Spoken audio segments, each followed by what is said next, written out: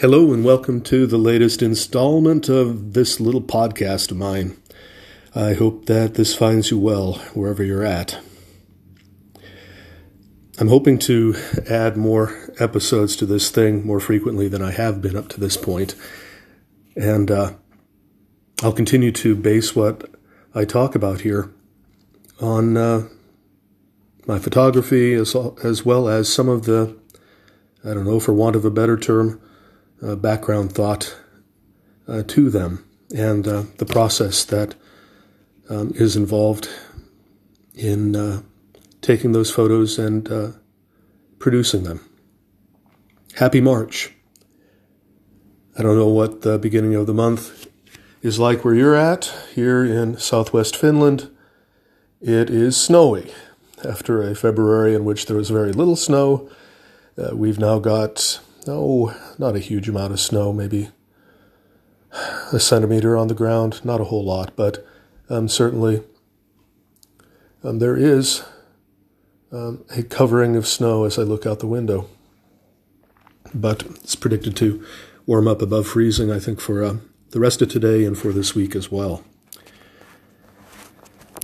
I was thinking about some of the, if you will, prompts to my own thought in this podcast that I wanted to share with you, so you have maybe some idea or a slightly better idea of where I'm coming from and why I talk about the things I talk about.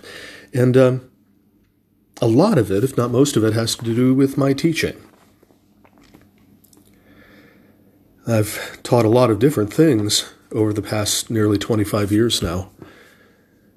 Everything from history of Christian theology, history of Christian spirituality, Christian-Jewish relations, history of Christian-Jewish relations, history of Christian liturgy, or if you will, Christian ritual, the theologies that have been constructed around those rituals through time.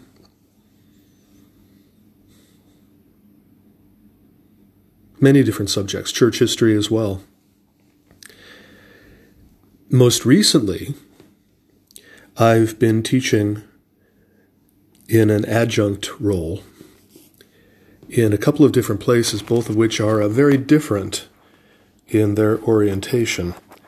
And the first is the Eastern Orthodox Theological Seminary in New York City, St. Vladimir's Orthodox Theological Seminary, where I have taught for the past 5 years now courses on various aspects of Orthodox Christian liturgical life, ritual life, if you will, and its practice and the theologies behind that practice.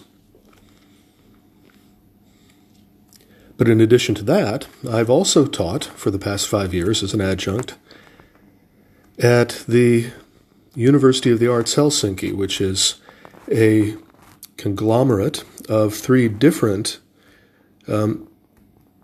institutions of arts higher education: the Academy of Fine Arts, the Sibelius Academy for Music, and the Theater Academy. And there, I've taught courses in the broad area of modern spirituality and art. And I'm using that term rather narrowly to define the phenomenon as scholars have come to define it in the literature today. But various intersections between art and art making and the various dimensions of what is contemporary spirituality, particularly in the period that we live in now. That is the period of late modernity, if you will, or as it has also been called liquid modernity, late capitalism, whatever you want to call it. It's an era, as we all know, I think, in which we all live according to our daily lives, according to the explanatory narrative of science and the instrumental use of technology that, in one way or another, derives from that science. And that's how we typically live our everyday lives, governed by assumptions about the world and how it works, how we explain it, that have been fashioned through scientific experimentation and research, right? At the same time, of course, what that has meant is that, and the German sociologist Max Weber noted this in his work, particularly in a series of lectures in 1917, 1918, I'd have to look up the exact date now, where he talks about the process of the disenchantment of the world. You may be familiar with this term.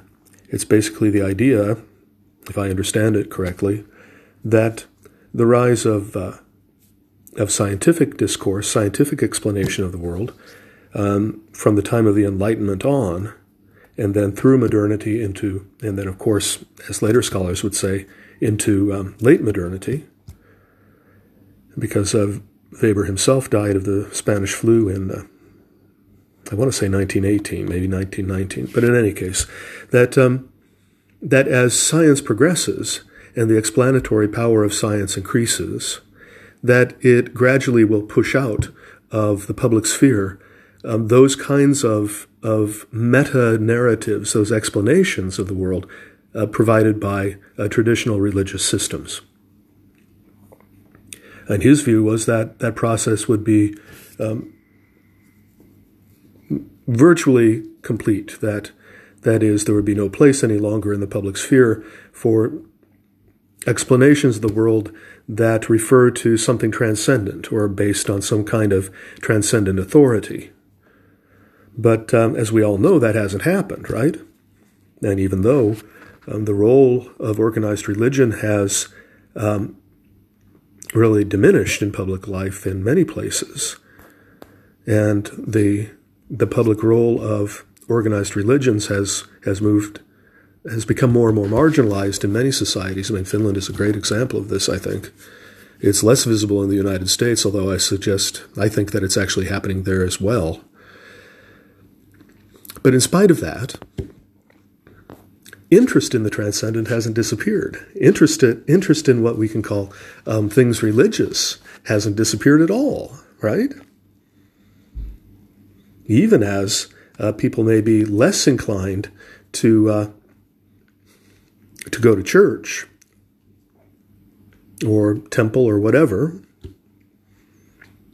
they may very well be inclined to fashion for themselves a set of practices and beliefs drawn from a variety of sources and experiences that better meets their own spiritual needs, if I can put it that way, than what organized religious communities offer. One example of this, and this has come up for me recently because I gave a couple of lectures last month, February of 2020, in a course at the Academy of Fine Arts on ritual and sound. It was organized by Ava Grayson, who is a Canadian-born faculty member in the Sound Arts Department at the University of the Arts. And what she had asked me to do in 2 lectures was first to talk about ritual in general as kind of a phenomenon, a human phenomenon, and the activity of making rituals in late modernity. And then as a kind of a manifestation of that broader phenomenon of disenchantment.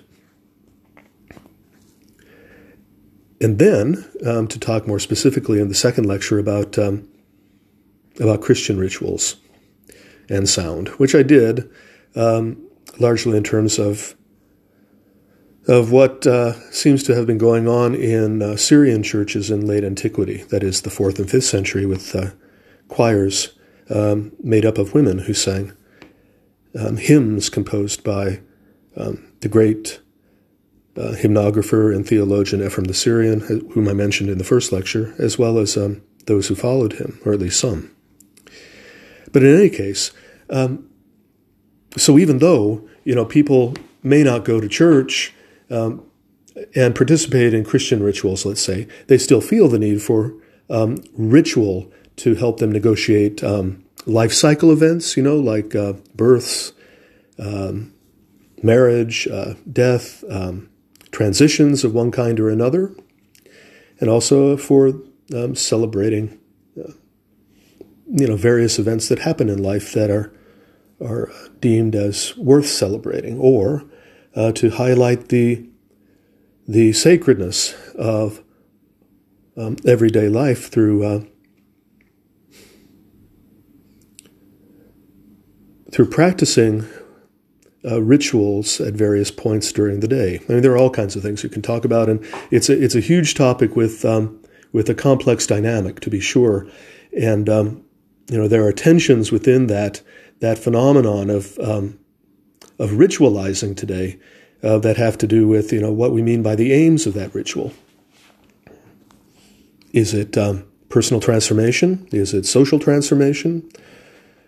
Is it interpretation of the world around us? What's going on? And how do the rituals that people create today relate to kind of the traditional ritual materials that exist in traditional religious communities? So it's a fascinating issue, and my point in those lectures was simply to say, we recognize that this is happening, and I want to raise that question of the aims of such ritualizing activity, because as you may have guessed from the first lecture, I have an interest in the ethical dimensions of ritual activity, of making rituals, of enacting rituals. So, in any case, that's been one stimulus for my thought. The others are a lecture that I'm going to be giving this week at the University of the Arts in a seminar in the sculpture department, and I'm supposed to talk about the question of cosmic energy in relation to the broader topic of the seminar. And basically what I'm going to talk about is some ways in which that idea has been treated in, for want of a better term,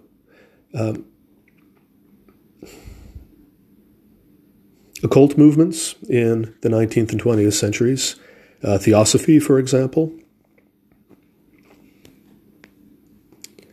and how ideas about cosmic energy and the harnessing of, control over, manipulation of, attunement with such energies has influenced the making of art in the 20th century. Now, all of this then, of course, plays into the last interest and activity of mine right now, which is teaching a course in liturgical theology at St. Vladimir's. And again, the question of liturgical activity, or if you will, ritual activity in the late modern world is paramount there. How do we understand what we're doing when we seek to embrace a tradition, an ancient tradition, a deep tradition, in a late modern world? How does one make meaning out of that act? And of course, one can ask that question of anyone who seeks to embrace, to live according to a specific, well-delineated spiritual tradition, right? How do we negotiate that as late modern people? Okay, so in any case, those are some of the things that have been on my mind in the past few weeks as I've been pondering what to talk about next in this podcast. All of this is to say that for me, all of this in one way or another comes back to some of what I've been doing more of lately, if you follow my my Instagram feed, you'll have seen this. I've been doing more and more with double exposure and multiple exposure photographs, and obviously superimposing one photograph on another, one scene upon another, one layer upon another, one perspective upon another. And as I've thought about what I've been doing with that, and first of all, it was simply delightful to be able to see, what was possible when one does that. That may sound naive. I just, I knew about double exposure photography, but I just had never really worked with it. And then on the other hand, to think more broadly about what the meaning, if anything, of what I was producing was. If you know me, you will know that I am skeptical of grand overarching theories and neat explanations for anything. And so I'm not going to give you anything like that for any of these photographs, except to say that it seems to me that in discovering that technique, what I have been doing as well is discovering a new way itself of approaching the world around me, of which I take photographs, namely that the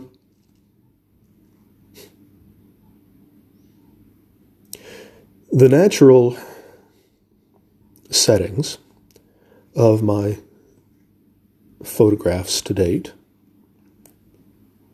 aren't simply objects, as it were, that I kind of capture, although that's obviously one legitimate way to talk about photography, right? Capturing an image. But somehow, and I'm just going to leave it at this, somehow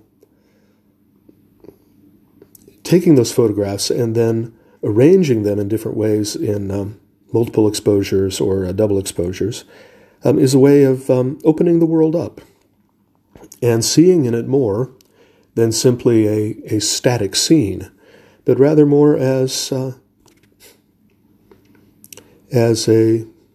maybe this will sound extravagant, but a treasure chest of images, of the raw materials out of which it just might be possible to come to construct, to arrive at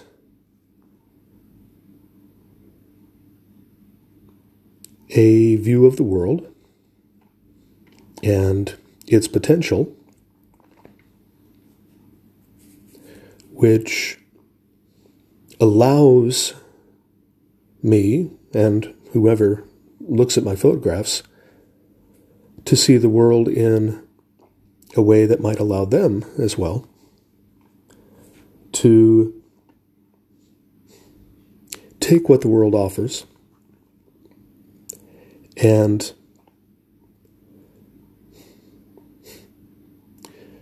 to see what happens when we put those ingredients together in interesting ways.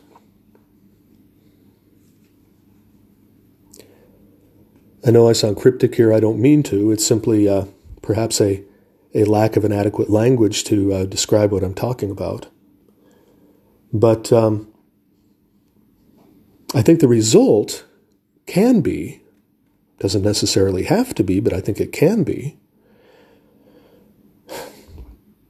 something that is more than simply imaginary in the limited sense of the term, that of the term as it means doesn't correspond to quote-unquote reality. Instead, perhaps the end result is such an approach to what the world offers and how we construct it in our photography. It has to do with something else about the world that has to do with the imagination and what lies in, through, and beyond the world at a deeper level. And I want to talk about that more later, not here, because it would be worth an entire separate podcast, and so I hope to do that. And I'm not saying at the same time that things as they are, so to speak, aren't enough in and of themselves. That we can't, that, in other words, that when we approach nature, we see it, not as an object, of course, but as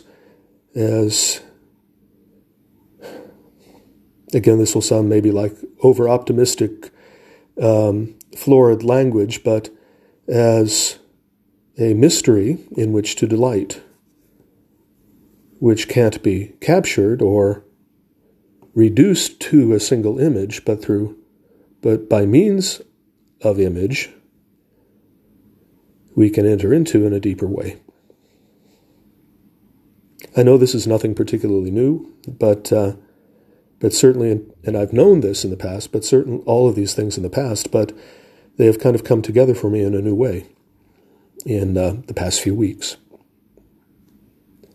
Okay, folks, I'm a little over 20 minutes here. I think I'll stop here for now.